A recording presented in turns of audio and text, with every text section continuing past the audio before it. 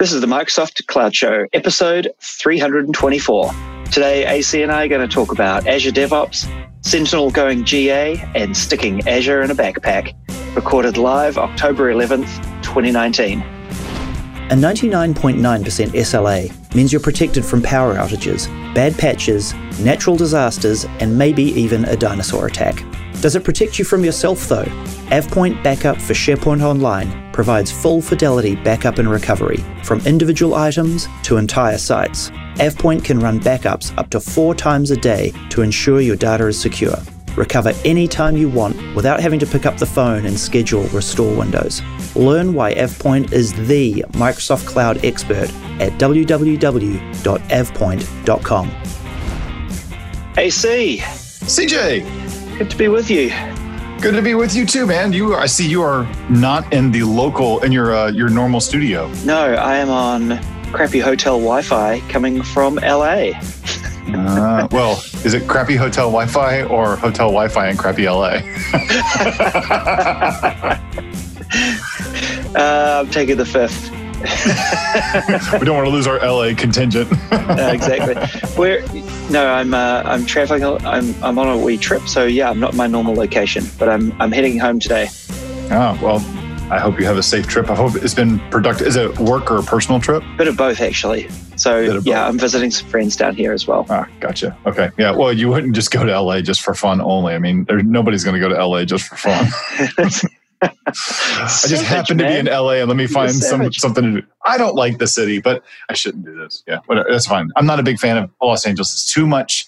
It's too flat. It's too sprawled out. It takes forever to get from one part of the city to the next. And it's like a city in a desert, but they try not to be in a desert. And it's like, you don't really realize that you're in a desert, but then you get to Los Angeles and it took me a couple times to realize, like, this place is so dry. And it's like, yeah, it's in a desert. I'm like, oh, okay. Kind of makes sense. It boggles my mind how big it is. It's still unfathomable to me. Like you can drive in one direction for an hour and a half in traffic or whatever and not hit an edge. Mm-hmm. Yeah. Hey, I have a cool little update for you. I have a little surprise for you. So I like surprises.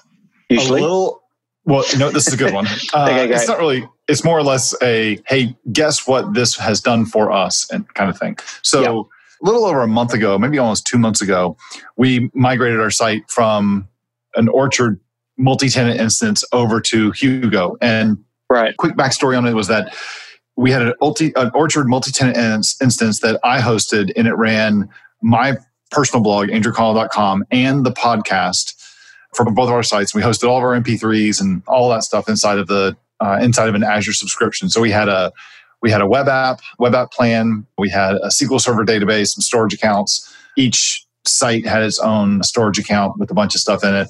Traffic, blah, blah, blah, just all that kind of stuff. Yeah. We were spending, now when I say we, I guess I was spending. So part of this was podcast, part of this was me, because I was also hosting my blog with this. But that entire setup was costing us about $95 a month. That's how much we were spending on hosting the site. Oh, yeah. Now, since we've moved away from that, okay, now before we did that, we had moved all of our MP3s out of Azure, and we were hosting them with another site that helps us do stats better on the podcast. So it wasn't downloads and things. Yeah, exactly. And they do a better job than we had our own homegrown stuff, and it was like, screw this. Let's just go with somebody who actually has a business that does this and give them a few bucks to do it. So that does not include hosting the MP3s, and the podcast did not get a ton of traffic as well, but it still costs money to have the database and all that other stuff up there. Sure. Now, the podcast is now living in a different Azure subscription. I don't look at the cost for that because I think you're the one that owns it this time. But it still is pretty minor. And what it does, I went through and I took a look at how much I'm spending a month now on my resource group that is hosting the entire Hugo-based site. Now, this includes a storage account that has a ton of information in it, a lot more than my old site did, because I actually sucked in all of the images and resources that I had from all these other places I was referencing stuff over the years, from public Dropbox, public Gmail, public OneDrive, even live.com, images and Flickr, etc. I pulled all that stuff into my site.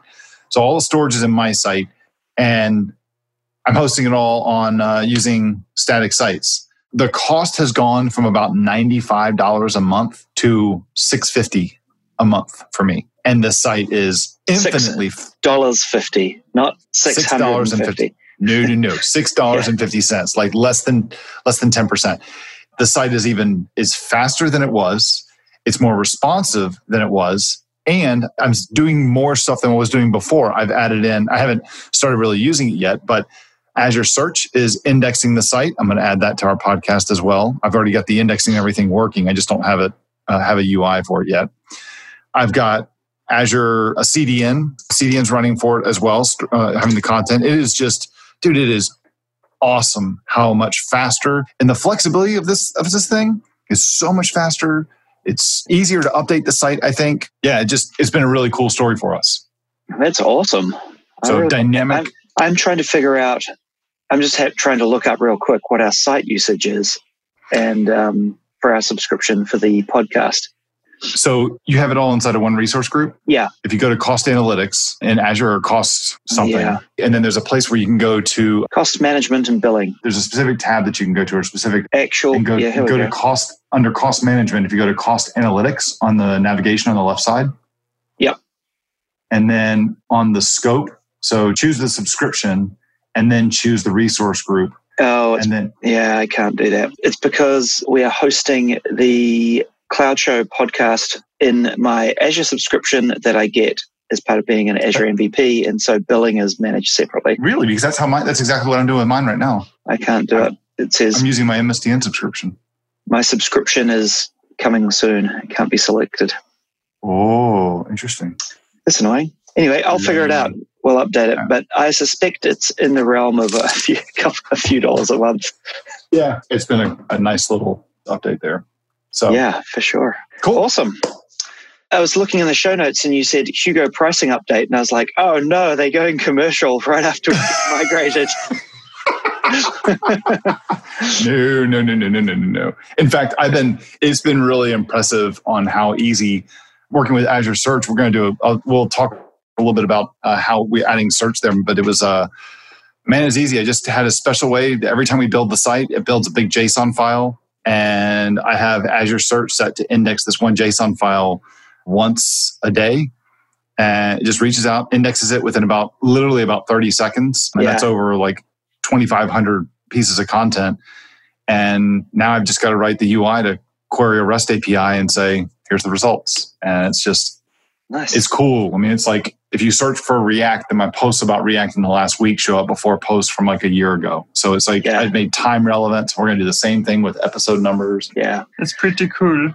Oh boy, I think we're totally breaking the bank. Uh-oh. It looks like we spent a total of 35 cents on the CDN. Oh, shoot. $1.73 on bandwidth out.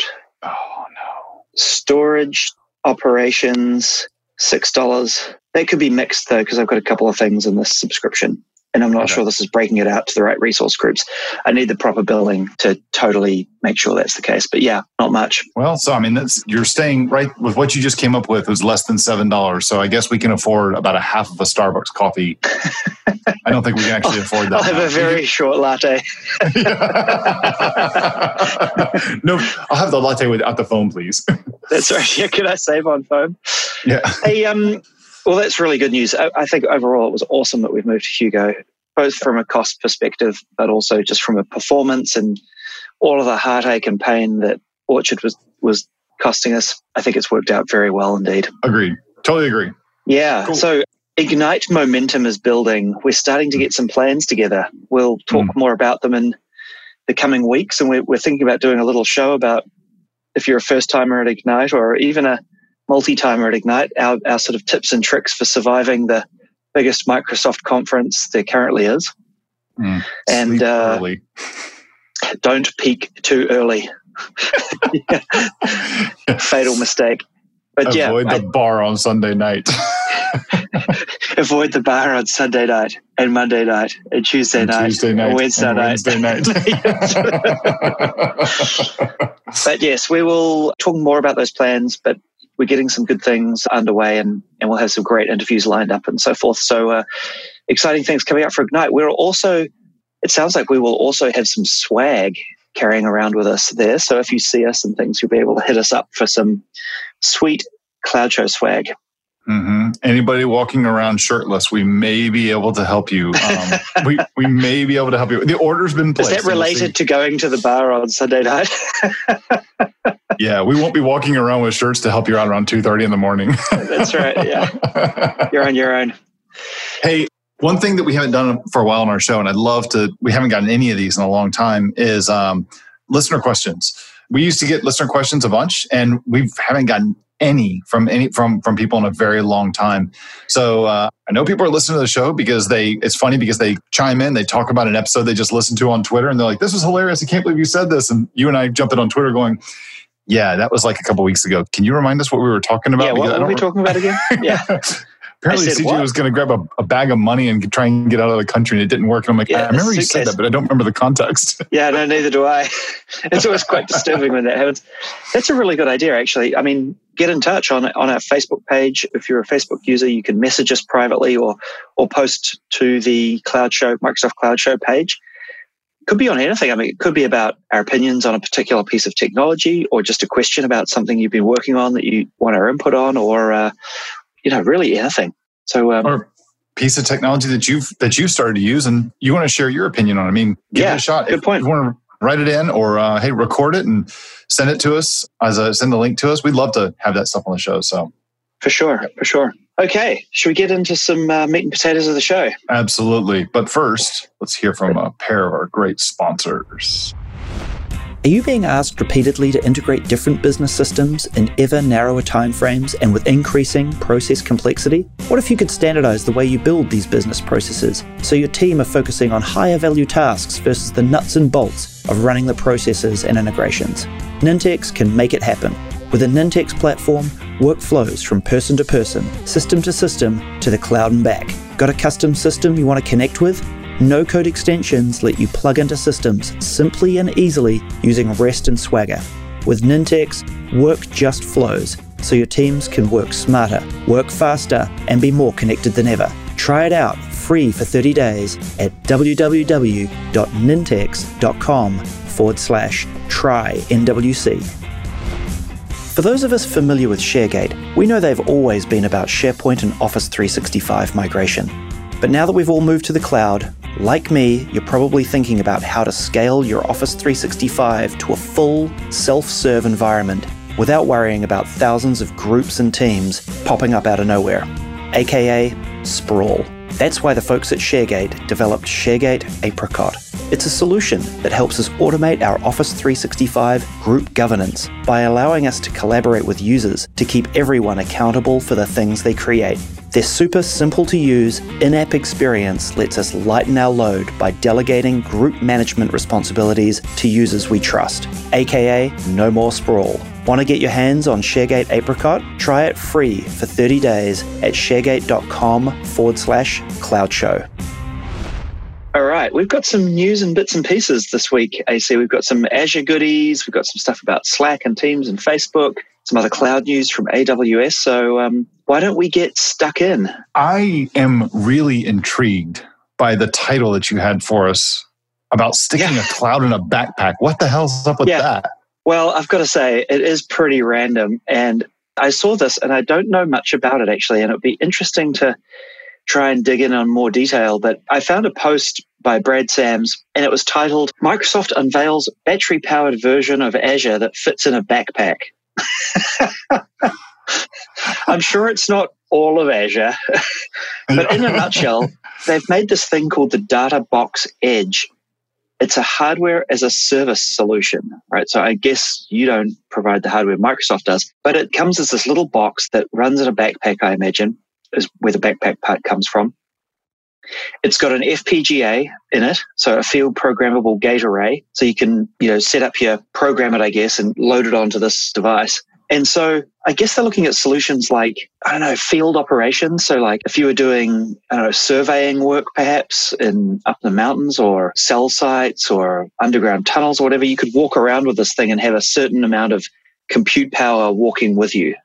if that makes sense. That's cool. Yeah. And they said it weighs under 10 pounds, fits in a backpack, runs on batteries, and meets some ruggedized standard that I don't understand. 810G, whatever that is. I think it's better than 9G. I'm not sure where the Azure part of this comes in. It's better.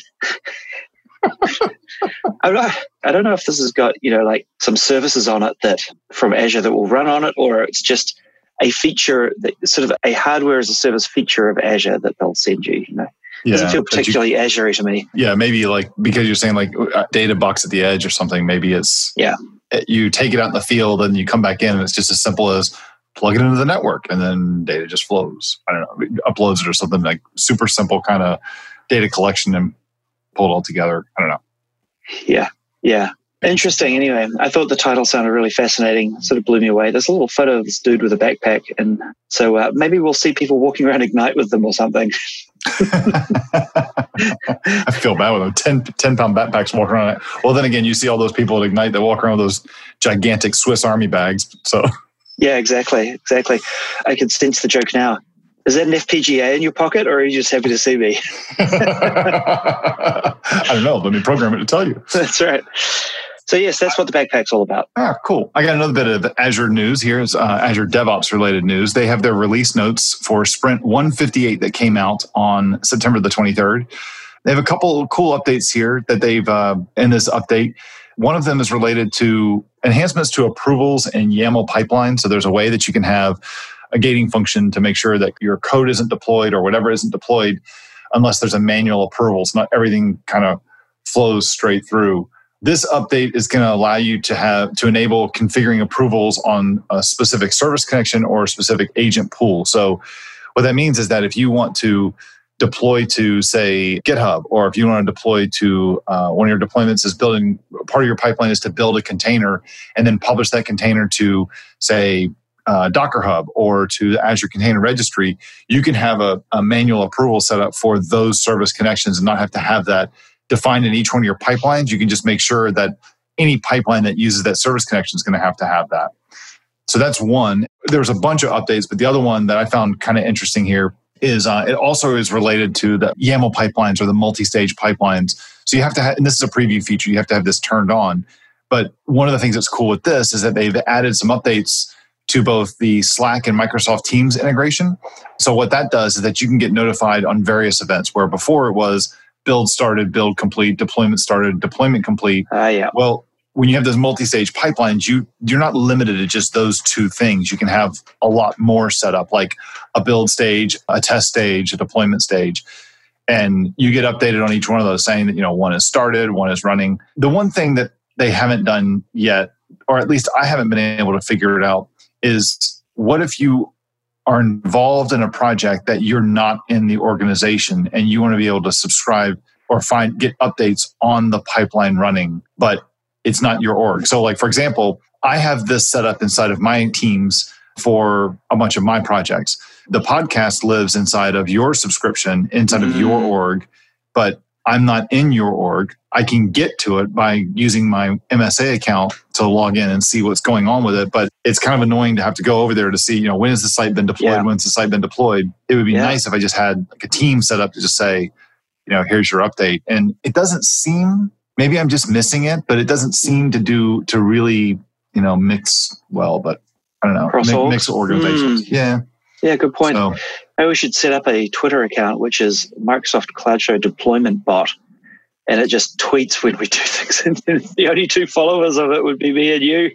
Hey, that works for me. It's not like we care if it's public knowledge that we've deployed. It's because it's public. Yeah, exactly. Another release here it's gone general availability, is Azure Sentinel, which is a security information and event management application for the cloud era. So basically we've talked about this on the show before, about the preview for it, I believe, some time back. The idea here is there's loads of data going on that Microsoft is collecting or that's available that you need to be able to analyze very quickly to detect threats and things like that, and basically to rationalize over all of the security and threat data that you have at your disposal. And Sentinel is designed to help you do that. So things like applying machine learning to detect, to do threat analysis and things. I imagine you point this at a bunch of your infrastructure and it's gathering all this information and pumping it through all these ML models and things, and then really helping you to do alerting and eventing based on certain things going on. And I know that this is obviously a pretty important topic as you're moving a whole bunch of infrastructure to the cloud. People want to make sure that you're able to detect intrusions and weird stuff going on in your environment. And Microsoft's, there are lots of tools that help you do this, right? There are lots of third-party and commercial tools that help you do this. But Sentinel is the sort of the out-of-the-box Microsoft solution to this. Very cool. They've got GA. Yeah, although I'm not much of a security expert in general, they've got some whizzy graphs. Sounds like Power BI. which helps me immensely. I mean, whizzy graphs, that looks pretty sweet. The other interesting thing I noticed here is if there are incidents that kick off, right, or that occur, they do integration with other stuff. So you could hook it up with logic apps to do the management and the sort of the workflow, I guess, of that incident, which I thought was pretty nifty. You make a comment about the whizzy graphs. There was I don't want to say his name because I don't know if he would be okay with me saying this, that he said this publicly. Anyway, I'm not going to say his name, but he was talking about Power BI and he was kind of ranting a bit on the whole education piece on Power BI and how they show you how to do stuff. And he's like, why is it that every single Power BI video is all about, okay, now let me show you how to do this. Now here I've got some data and now check out these dashboards. And he's like, what about the middle part? Yeah. Isn't that the bit that you're there to learn? So I'm like, that is exactly, I'm having to build some training for some stuff right now for Microsoft, and they've given me some resources, and they're like, use this as the template for the getting started thing for showing people how to use it. And I'm looking at it, and I'm like, this is like trying to teach somebody how to cook dinner, but you just said subscribe to the Home Fresh, which is here's all the stuff you need, put it all together, which is one step, stick it in the oven for 40 minutes, pull it out, plate it, and have your dinner. It's like, how did you make it? That's the kind of part I was trying to learn how to cook. Yeah. It's like, here are some parts for a rocket, and now here we are on the moon. What about the middle part? Yeah. So I've got one here. Microsoft has a GA release, or I guess an updated release, for the Azure Storage Explorer, the desktop client that you can use to look at things like Azure Storage, Cosmos DB, Data Lake, Gen 2, and starting with this version, managed disks. So this new version adds support for managed disks. It's now available on the Snap Store. So the canonical, I can never say that word right. Canonical, thank you. It sounds good. I think that's right. It's on the Snap Store as well. But another thing too that's neat about this, and it's a minor feature, but I don't know, it's a big deal for me, is that there are new user settings that you can set. So things such as your proxy and the application theme, it can now do dark mode. Oh my God. Alert the media. Well, now, stop. I guess we are the media. Hold on. We're talking about it. See, I'm letting you know about this right now. Here's the media. I'm a big fan of the dark mode stuff. I know people give like millennials grief and stuff like, oh, dark mode, big deal. But for someone, I notice a difference on like the strain on my eyes on looking at a screen all day and having at least my desktop, my laptop, having things go dark mode by default, and when switching over to my iPad or my phone during the day, yeah, I like those when I'm using those and I'm kind of out and about. I like those in light mode, but I like how they switch over to dark mode when the sun goes down. I like that. It's easier I find it to be easier on the eyes. I know it's minor, but it's also a change on. It helps your battery. Yeah. Oh, yeah, for sure. Yeah, that makes sense. Well, I will certainly upgrade for dark mode. Cool. There you go. Last one on Azure, coming out with this thing called direct upload to Azure managed disks. So previously, if you wanted to migrate a VHD or something like that to Azure, you used to have to upload the VHD into storage, and then you could work on it and convert it to a managed disk. Now, Microsoft are providing a better way to upload directly into managed disks, so you sort of skip the intermediary step. That makes sense. So the middle part. Oh yeah, skipping the middle part. We're skipping the middle part. There you go. Good point. So yeah, there's a new way to go and upload. They call it direct upload, to go and upload large disks straight into managed disks without having to go through these intermediary steps. And also at the same time, now this is an interesting little tidbit. They've added managed disk support for Azure Storage Explorer, which is pretty sweet. Yeah. So you can go peruse all of your local VHDs and turn them into managed disks directly. Sweet. Very cool. Nice little, there's also a fancy little REST APIs, PowerShell, obviously, yada, yada, yada, CLI. Very cool. Indeed. How about we take a quick break and come back with some Slack and team stuff? Sounds good to me. Struggling to reproduce problems in your codebase? Successful software starts with Raygun. Raygun provides application performance monitoring, unlike anything you've experienced before, offering greater clarity around how your software is performing for your customers than any other APM provider. Easily detect and diagnose issues impacting end users and monitor every part of your stack in one place. It's time to get back to building great software instead of fighting it. Start your journey to better software quality. Try Raygun free at raygun.com today. Hey, before we do the Slack and team stuff, I got a bit of news. Oh, go ahead. Did you know that Amazon EKS now has support for Windows containers? Ooh, that's actually... I love that we do this on video. I know that you guys listen to this, can't see it, but you're like looking like you look like a chimpanzee that just got surprised, like, ooh. Ooh. Yeah, that is a surprise. I am genuinely surprised by this. Ooh. I am a bit of a weirdo sometimes. So Amazon EKS getting Windows container support. This is fascinating. Their Kubernetes service, that's pretty interesting because Microsoft are really only just there with Windows container support. Just. Do you know what I mean? Like, I'm surprised Amazon are right in there. This has been running in preview since back in March of this year. So from March to October, they've gone GA with it. And it's using AKS version 1. EKS. Sorry. I didn't mean AKS. I meant Kubernetes. It's running Kubernetes version 1.14. Gotcha. Interesting. That's fascinating. I wonder where this came from their list of requirements. There must be customers wanting to do Windows workloads for some reason. That's surprising. I thought they would be well behind the 8 ball on this one. You found some Slacky team news. Yeah. There's a tool that I came across called Slacko, Slacko.io. And I just thought it was interesting. And I thought there might be listeners who may care about this. So it's a tool that will basically keep Slack and Teams in sync, which I thought was pretty interesting. And mostly migrating stuff, right? To get stuff across between Slack and Teams, which I thought there must be a lot of people doing this, like companies and stuff like. I've just been through this. And so I know how painful it was. We didn't migrate anything, but I know how painful from an organization migration point of view. The whole office hates us right now for moving to Teams. I'll be frank. There's no sugarcoating it. They just despise it. But this might make your life a little bit easier being able to move stuff across. Oh, move stuff across. I mean, would you say that it is a fair solution for someone who doesn't want to use Teams, wants to keep using Slack, and so they can just stay in Slack while keeps it sync? Or this is a one-way migration tool. Slacko is a one-way migration tool. I see. Another one called Mio, M.io. This one will keep it in sync between Teams, Slack, and WebEx Teams as well, by the looks of it. This has this perpetual motion-y thing going on where they'll move stuff back and forth. So you set up the mappings and all that, and then it migrates it around. I have no idea if this works. That reminds me back to the whole content deployment thing with back in WCM days. Gosh, you just made me shudder. The whole synchronization of content, I don't want any part of that business. Yeah. This Mio, I imagine that's how you pronounce it.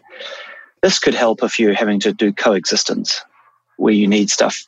The demo they show is you type a message to me in Slack and I reply from Teams and it all goes back and forth. If it works, really that's pretty sweet.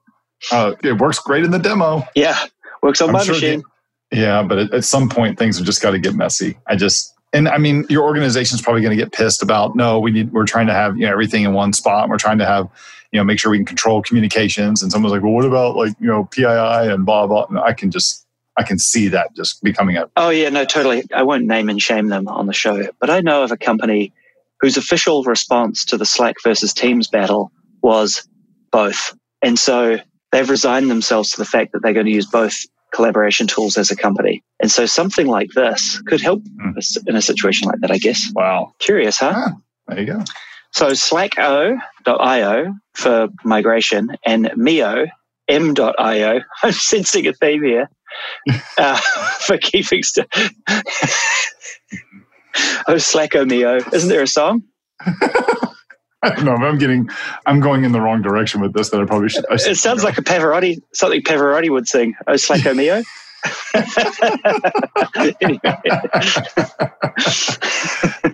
There was some more news I saw around Slack. I think that you grabbed this, didn't you? Yeah, Facebook's Slack competitor hitting 3 million users. Workplace. Yeah. I mean, your face. Oh, that's funny.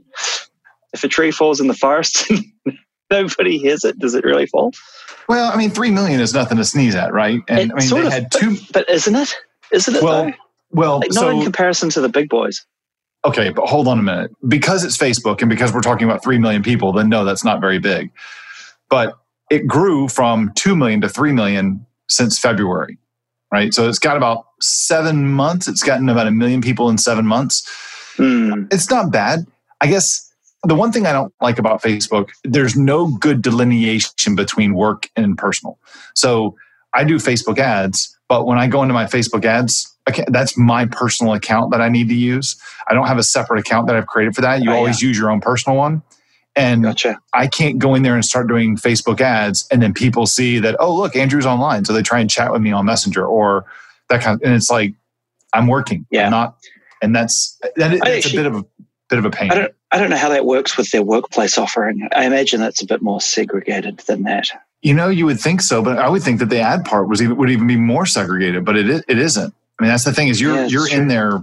Even when I go to, like, we have Facebook pages that we use for the podcast or I use for my site. When I go in to go manage those and work with those, it's all done using my personal account. And I mean, that's the other thing I don't like is you get people who see that you're the one that's posted the ad.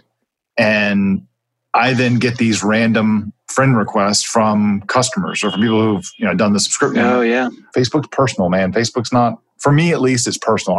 I'm not into collecting friends. So fair enough. Well, how about we get on to some exciting picks? Sounds good to me.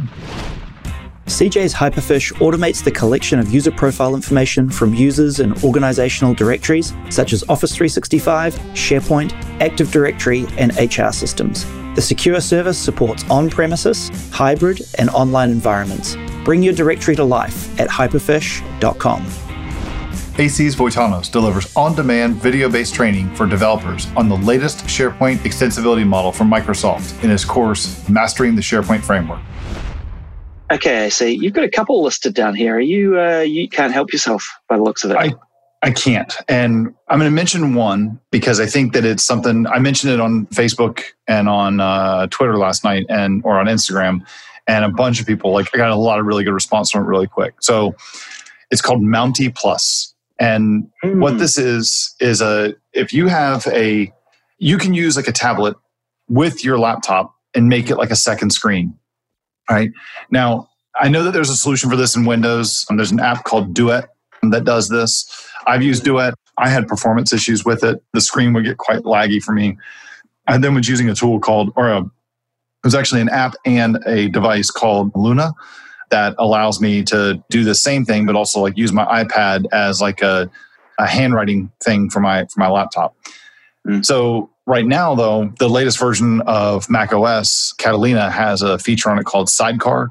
And so if you have an iPad on the same network as your laptop, and your MacBook is within 2 years of age, it's only 2 years old or younger, then on the I think it's called AirPlay, my iPad shows up and I can say connect to AirPlay or connect to my iPad, and it uses my iPad as a second screen.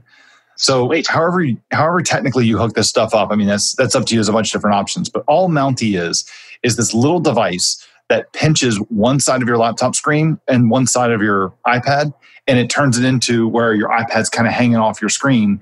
Yeah, so it mounts it. Yeah, it's this tiny little device. And the thing is about the size of a phone in terms of but it's not a full size phone thing. So it fits in your bag, fits in your pocket.